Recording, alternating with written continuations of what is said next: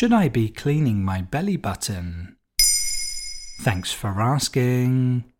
We talked about omplophobia in a recent episode of Do You Really Know, which is the fear of belly buttons. Well, the subject of today's episode may make for awkward listening for anyone affected by that phobia. That's right, we're talking about belly buttons again.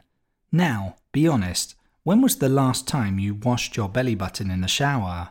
It's commonly overlooked, but surprisingly it's actually one of the dirtiest parts of the human body. That's because it accumulates dead skin cells, clothing fibers, soap residue, and sweat, making it a haven for bacteria. In fact, it hosts more than 60 different species of fungi, yeasts, and bacteria.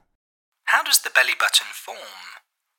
During pregnancy, a baby is connected to its mother through the umbilical cord, which contains blood vessels that supply the baby with nutrients and oxygen. When the baby is born, the umbilical cord is cut, leaving a stump which usually falls off within 2 weeks. When it does, the belly button remains. Some people have an outie belly button which protrudes, while others have an innie, which is more likely to collect dirt for obvious reasons. That's particularly true for men who tend to have more abdominal hair, which in turn traps impurities more easily. Why does my belly button sometimes smell bad? As we've learned, the belly button can contain a high concentration of microbes, both in terms of quantity and diversity, and these bacteria generate foul-smelling molecules. The most effective way to clean the belly button is by putting a small amount of mild soap on a cotton swab or your little finger, then gently cleaning, rinsing and drying the belly button once a week. Proper drying is essential to prevent moisture and consequently the growth of bacteria and fungi. It's important to use mild soap to avoid disrupting the skin's natural microbiota. Do I need to use lotion?